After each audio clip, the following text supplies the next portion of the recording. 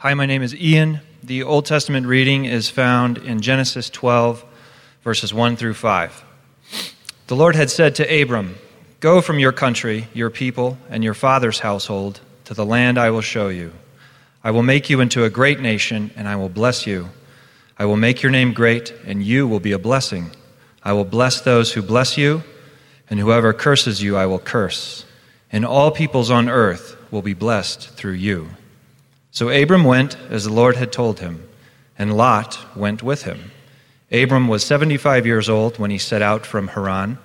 He took his wife Sarai, his nephew Lot, all the possessions they had accumulated, and the people they had acquired in Haran, and they set out for the land of Canaan, and they arrived there.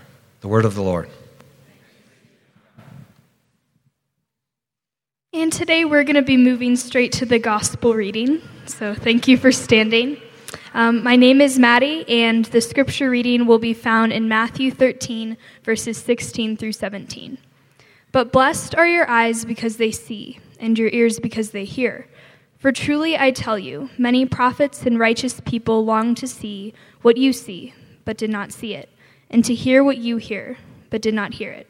The gospel of the Lord. Let's pray.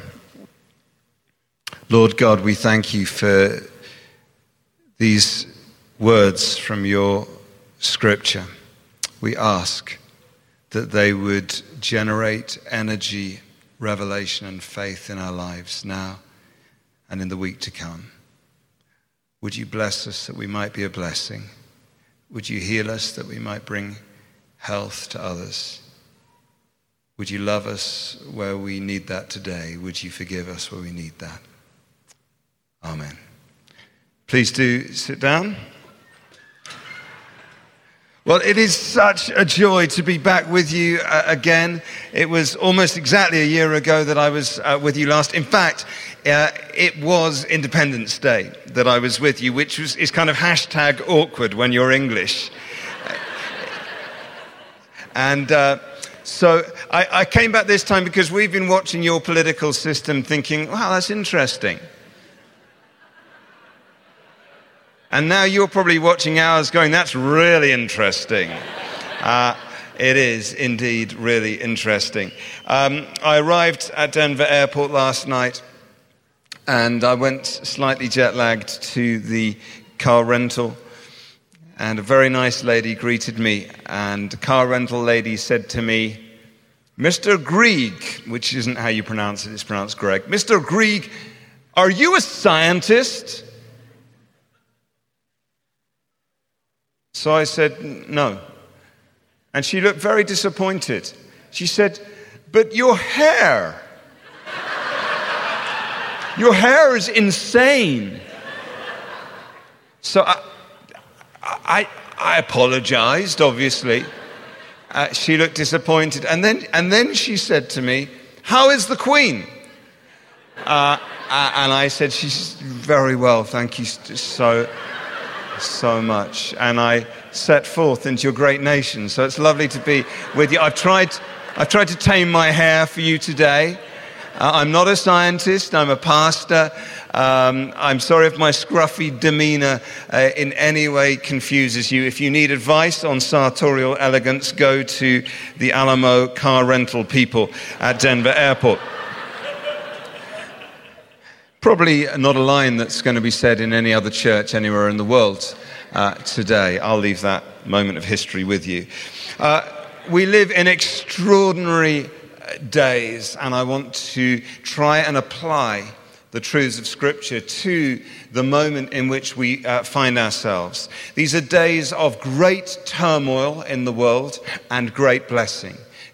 Frightening days and exciting days all at once. I've been thinking, therefore, of those beautiful opening lines from Tale of Two Cities, Charles Dickens' historical novel set in the days in the mid-18th century, just before the French Revolution. Europe was in utter turmoil, and as you probably know, the novel begins like this: "It was the best of times and the worst of times. It was the age of wisdom. It was the age of foolishness. It was the epoch of belief. It was the epoch of incredulity. It was the season of light. It was the season of darkness. It was the spring of hope. It was the winter of despair. We had everything before us. We had nothing before us. We were all going direct to heaven. We were all going direct the other way. Give me a wave if you can vaguely relate to that. And the truth is, many of us probably in our own lives feel that this is a time of great blessing and great turmoil at the same time. For some of you, it's just all turmoil right now. For some of you, it's all blessing right now. I was just talking to a couple who are getting married in a few days' time. It's all blessing. It's all excitement. I was talking to someone else whose marriage is on the rocks and everything feels like hell. We come together as a community. And it's the best of times, it's the worst of times. How do we navigate life at a time such as this? Let's think about the turmoil in our world right now. The rise of political extremism all around the world. Are you aware that what is happening in this country, whether you look at Donald Trump or Bernie Sanders, is not unique to America? It is a trend we are seeing all around the world, and you can pull up your drawbridge and deny the rest of the world's there as long as you like.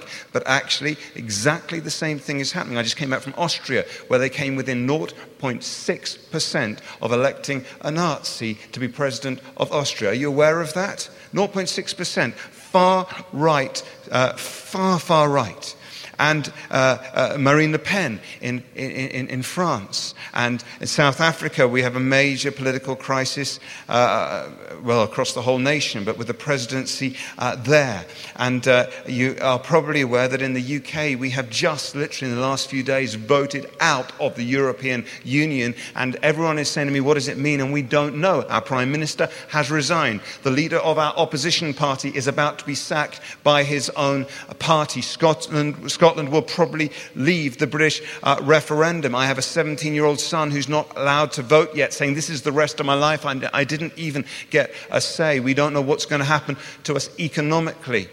But there is something stirring. There is a desire within the population to rise up against elites. There is a sense of powerlessness around the world, in the Western world right now. And what you're seeing in your own presidential election is just part of it, because we live in a global, not just economy, but global psychology. So I may be here with my strange accent, but you sneeze in America, we catch a cold. Things happen in other parts of the world, you too are affected. We are together. But we are together not just as sovereign nation states at a time when those are being shaken. We are together as the people of God. 2 billion of us around the world today who are gathering to open the scriptures, to worship the name of Jesus, a 2,000-year-old history. And so amidst all the shaking and the turmoil, we have reason for great hope, because our Lord, the Lord of Lords, Jesus Christ, is the hope of the nations, and you were never ultimately meant to put your hope in political structures, but in the kingdom of God, and there is a difference. And if you want to know what the difference is, stick with this church, because they're about to launch a series on the kingdom of God, and all these questions will be answered by someone else.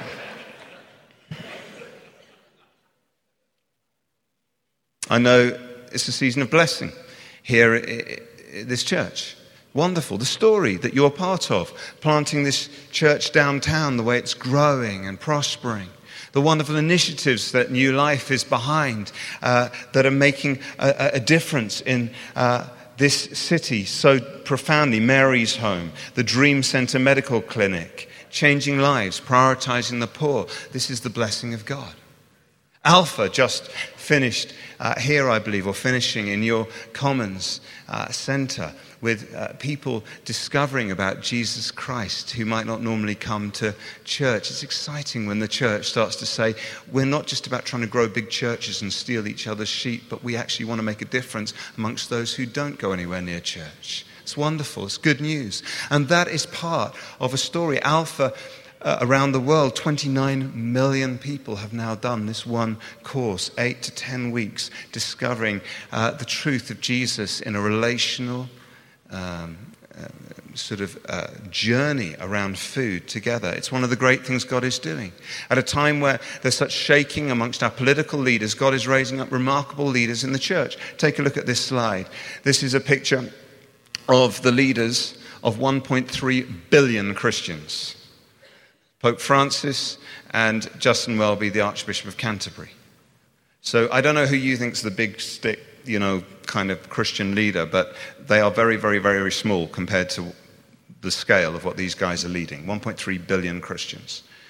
And both of them are spirit-filled, Jesus-loving, Bible-loving, true Christian leaders. And clearly God has raised them up for such a time as this. Something amazing is happening in the world. I'm like you guys. My background is free church. It's charismatic, non-denominational. And we've got caught up in this world because one of the things the Spirit of God is doing in this city and around the world is He's drawing together different Christians so that we start to look at each other and not say what's wrong with them, but what's right with them and what can I learn from them. Wouldn't it be weird if all your kids were exactly the same, looked the same, dressed the same, had the same hobbies? Would that be a healthy family? No, you would have somehow mothered or fathered a cult.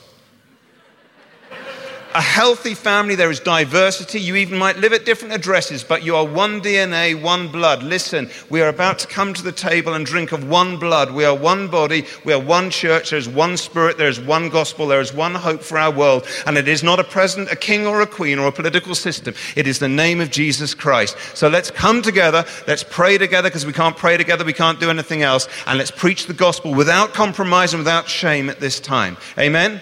So it's pretty exciting to see what God is doing. We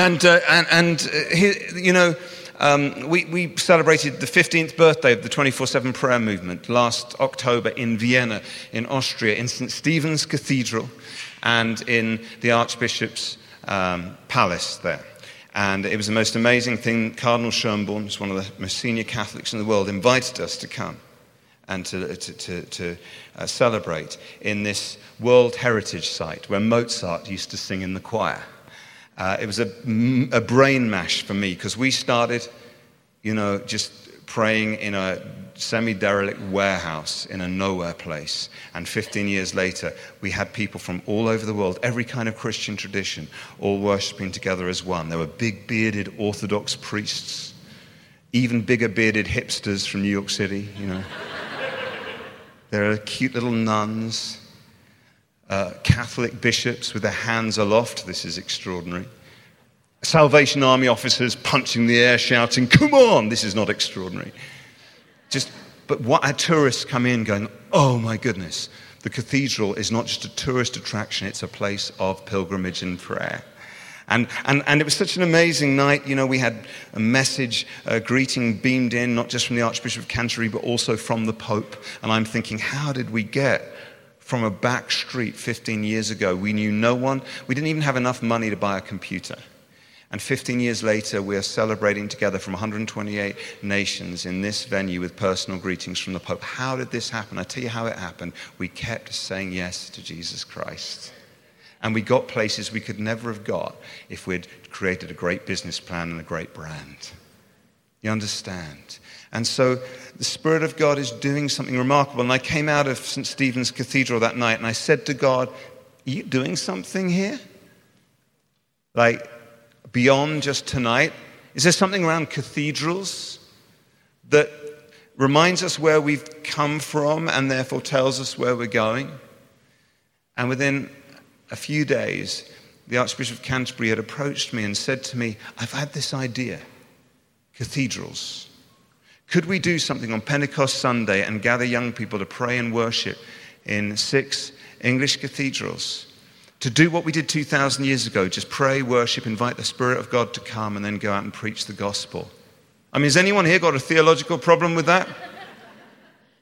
And so we just did it. Pentecost Sunday was about a month ago, wasn't it? And what was amazing was all the cathedrals were rammed. They were just full of people worshiping, seeking God, saying, "Come, Holy Spirit." Winchester Cathedral, we had over 1,000 people couldn't get in. They were outside praying and worshiping. And now what's happening is other cathedrals are saying to us, "Can we get in on the whole prayer worship thing?" And we're going, "Yeah, okay." And And I think it's about to get really, really, really big all around the world on Pentecost Sunday. You understand, God is doing something. It's the worst of times, and yet the best of times. It's a time of shaking, and yet a time of great favor, internationally, within the church, and even within our own lives. How then do we navigate at a time such as this? And in our Bible reading, we thought about Abraham, one of the greatest moments of blessing in world history. God comes to Abraham and he says, leave your father's house, leave your home, and go, and I'm going to make you the father of nations. I'm going to so bless you. It's going to so overflow from you that millions of people down thousands of years will be blessed. You know, God's plan for your life isn't just to fill you up with a bit of blessing, but to so bless you that it leaks out your ears, comes out your mouth, overflows through your subconscious until your family, your street, your city, your nation is all blessed by the blessing of God within you. That is why when you get blessed, there's an enormous temptation just to try and put the cap on it and say, that will do for me. The challenge when you get blessed is to keep ripping open your rib cage and keep asking for more. Keep paying the price, keep pioneering, don't get comfortable with it, because God doesn't just want to bless you. His plan for the world is bigger than just you. He wants to use you to bless those around you. Amen? And so God blesses Abraham in this absolutely extraordinary way. It's estimated that that 1 in every 457 people on earth today has Abraham's genetic DNA within their bodies. That is the scale of the blessing of what God does.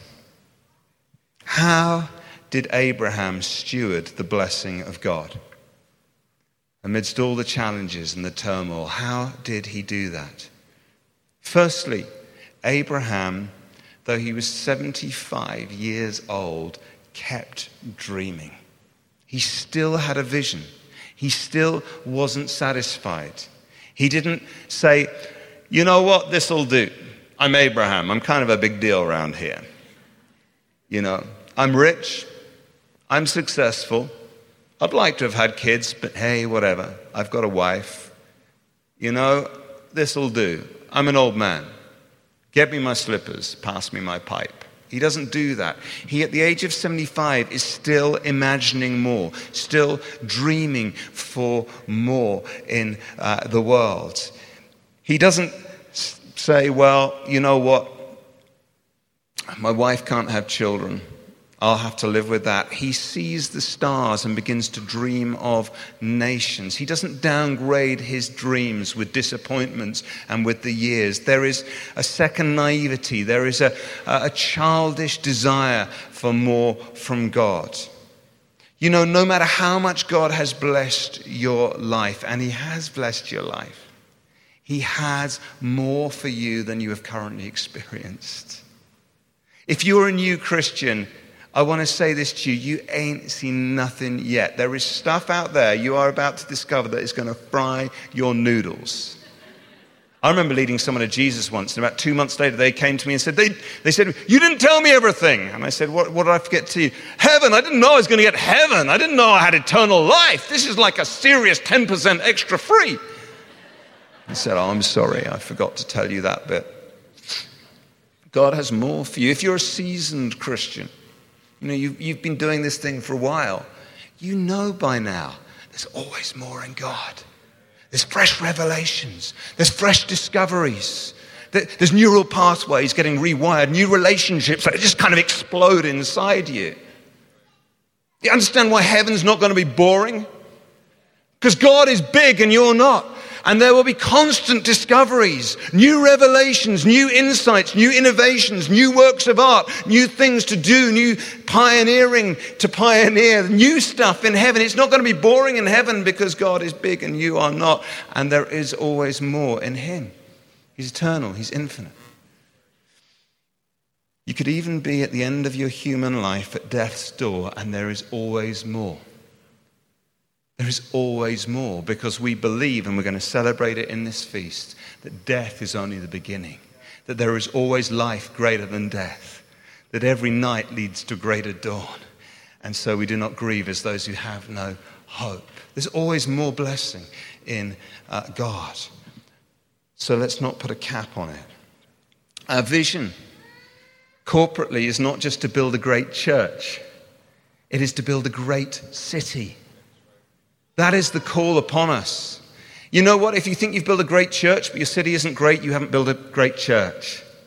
Again, these things will be fully unpacked in the forthcoming series on the kingdom of God. That's why raising children is a calling. That's why running businesses is part of the kingdom of God. That is why we must care for the poor, because we're in the business not just of doing ministry or being some religious choice on the menu of social preference. We are in the business of completely reimagining the world under the reign, the rule, the sovereignty of Jesus Christ. We're not in the business of just kind of tweaking the old institutions. We are here to introduce a brave new world shaped by the lordship of Jesus Christ. So it's so much bigger. Our dream isn't just to see a few people saved. Our dream is to see thousands encountering Jesus. It's not just to see Christians worshipping, but to see cities and nations worshipping. Our dream is not just occasionally to see a marriage healed, but to see divorce rates plummeting. Our vision is to see businesses prospering, churches cooperating, no baby unwanted, no child unadopted, no refugee unwelcomed, no old person lonely, no schools failing, no oncology wards that are overworked, but oncology wards that are underworked, churches that are planted, missionaries that are shot out, new sounds in worship, new ways of verbalizing the wonders and the glory of God in this generation. Our call is not just to build a great church, but a great city. Amen? God has more for you. He wants to bless you to be a blessing in your street, in your workplace, in your community, in this world. Abraham kept dreaming and he kept pioneering. He kept going. He didn't settle down. In fact, the promise begins with a command: leave your household, leave your country, and go to somewhere new. I remember about 5 years into 24/7 prayer, the simple story is this: a bunch of us realized prayer is the key to everything, not just in Christianity, but in life. You are designed to walk and talk with God, and that's the essence of it all. One day each of us will stand before God, and He won't ask what business you did. He won't ask how big your ministry was. He'll say, did we know each other? And so we realized that prayer is kind of the key to everything, and that we were terrible at it. We were getting 3 old ladies and a goat to our church prayer meeting. And so we started praying round the clock, night and day. And then God came to our prayer room, as He promised He would, and He sneezed, and this virus just began to spread, and it spread all over the world. We were absolutely stunned. Our lives got hijacked by a prayer movement. How weird is that? And out of that, there's been new communities planted and new justice programs and just amazing stuff. And so it spread all over the world. But then a year or two in, some of you will know that at a time where I thought we had cracked the revival code, we'd sort of found the big switch that would make it all happen. Because we were all praying like crazy. Miracles were happening, prayers were getting answered. And then in my arrogance, suddenly God came and broke me.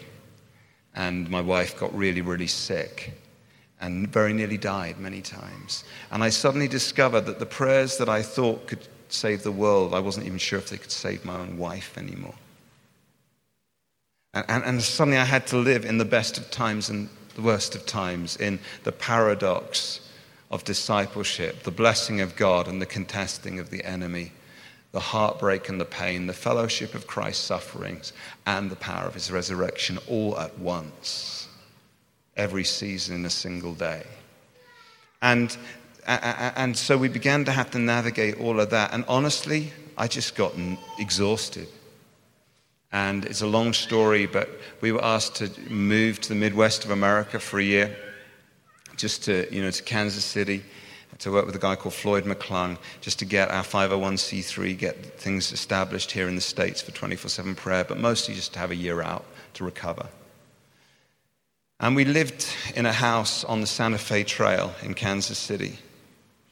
And I remember one day walking up our road, in fact it was Christmas Day, towards our nearest it was towards our nearest Starbucks, but Starbucks would have been shut. I was just walking up the road, praying. And I passed this cemetery, this graveyard at the end of the road.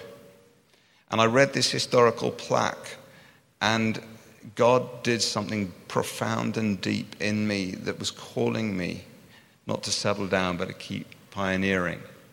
The plaque simply told me that 300,000 pioneers had passed through this point on their way to, the gold rush and, all of that, Santa Fe.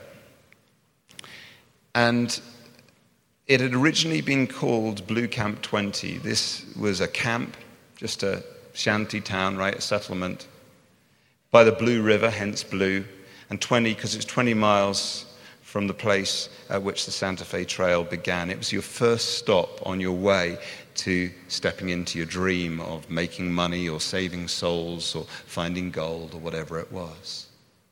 And so there are historical accounts, journal accounts from back then of people who camped there that night. One of them said, beyond this point was the land of the buffalo. There's a sense of the wild.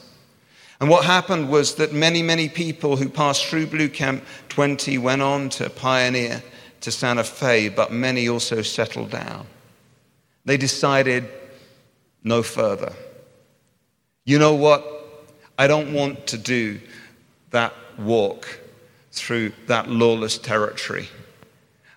If I stay here, I can make a good living running a bar or putting shoes on horses or whatever it is, running a church. And so gradually Blue Camp 20 became a settlement, and then it became a town. And here's the deal, they renamed it. Because who wants to be the mayor of a shanty town? Blue Camp 20. So they renamed Blue Camp 20, and this is extraordinary to me. They renamed this point, which was the first stop on the way to Santa Fe. You'll never guess what they renamed it. They called it Little Santa Fe. Wow. Little Santa Fe, a bonsai version, a diminished version of the original vision. For the people who had the vision but didn't want to pay the price.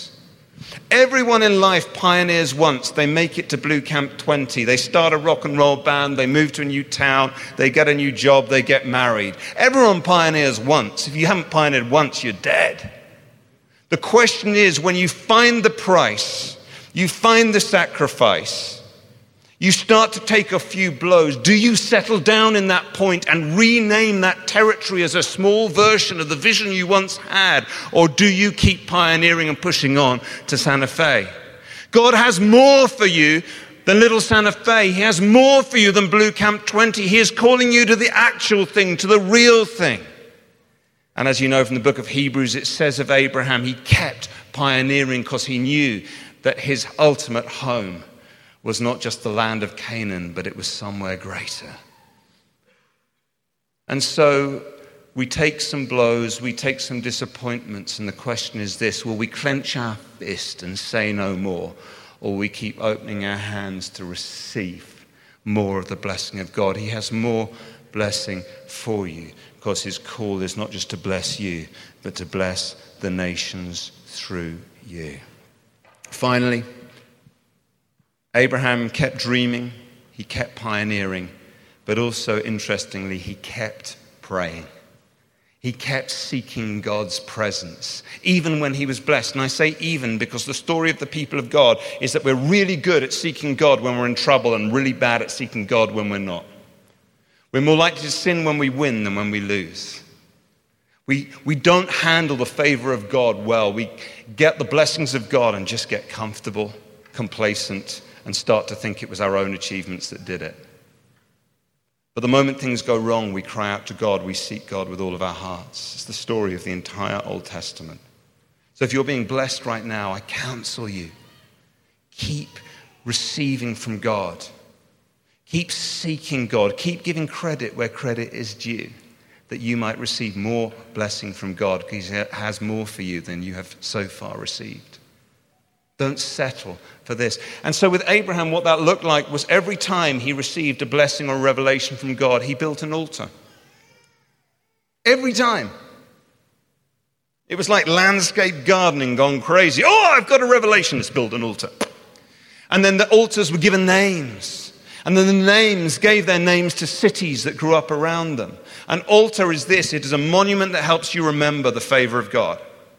It is a place of sacrifice in which you say, I have received the blessing of God, now I'm going to give the blessing of God back to God, Isaac. And it is also a place that renames territory. When you are blessed by God, it is vital that you build an altar, that you put in a monument and you celebrate, that you give thanks to God for His goodness. It is vital in that moment that you don't get comfortable, but that you open your hands and say, I'm going to give the blessing back to you because you have given it all to us in the first place. I'm going to keep pioneering. I'm going to keep dreaming. I'm going to keep sacrificing because I don't want to put a cap on your blessing in my life. I know you have more for me. And the weird and amazing thing is this, that if you will keep doing that, you'll keep dreaming and pioneering and building your altars wherever God blesses you, you will shape cities. The greatest legacy of your life is the prayer and sacrifice that you give to God. It isn't the business you start. It isn't the dollars in your account. It isn't just surviving your marriage. The greatest legacy of your life is the private prayer, the painful sacrifice that you offer to God, the altars you erect that will shape the landscape of tomorrow. Amen? So we're going to come to the Lord's table together. We're going to celebrate the best of times and the worst of times, Good Friday and Easter Sunday.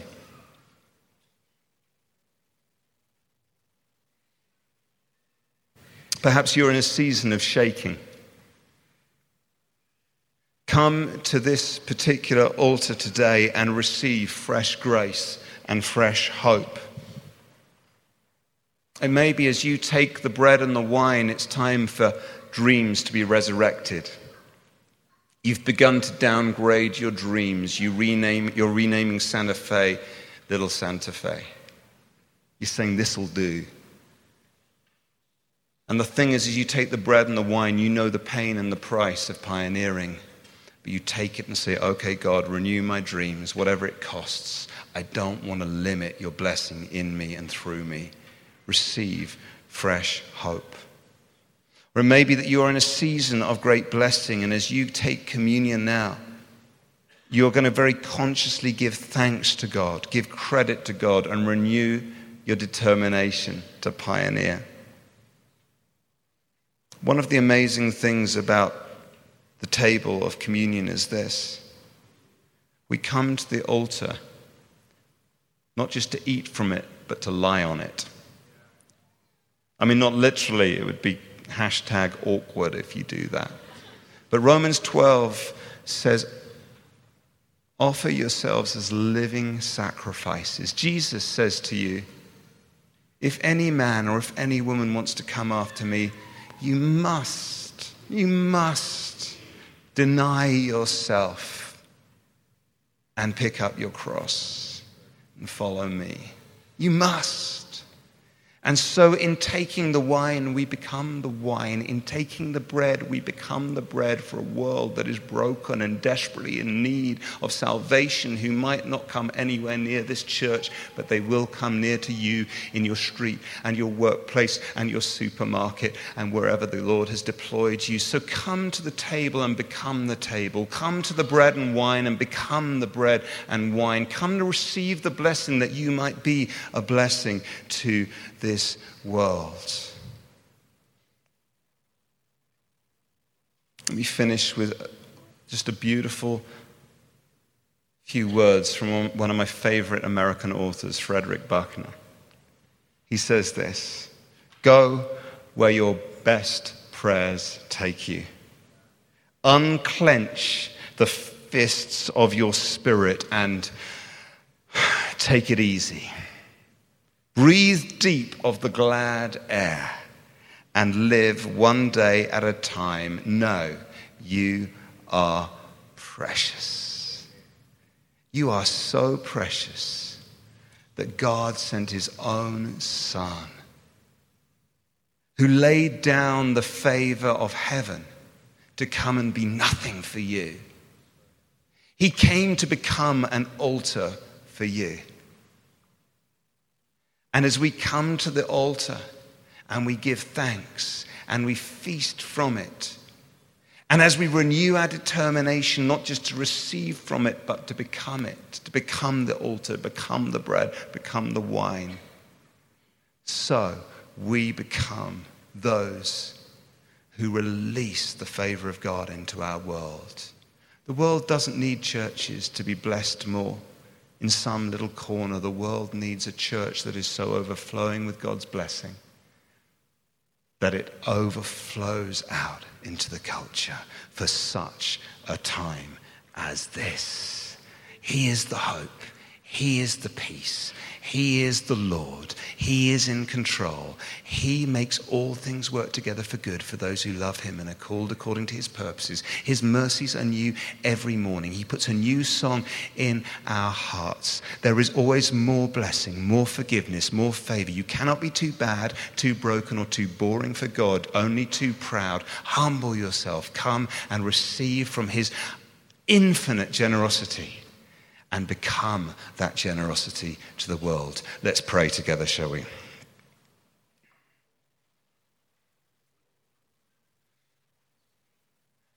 Lord Jesus, we are overwhelmed by your kindness, your generosity towards us. Thank you that when we confess our sins, you are faithful and just, and you forgive us our sins, and you cleanse us from all unrighteousness. Thank you, Jesus, that you bring blessing and favor even to lives that are broken like ours. And Lord, we pray that as we come and eat from your table, that you would resurrect vision and dreams, that you'd recommission us to pioneer, that we might become the communion table, the altar that names cities in our world. We pray these things entirely for your glory. Amen.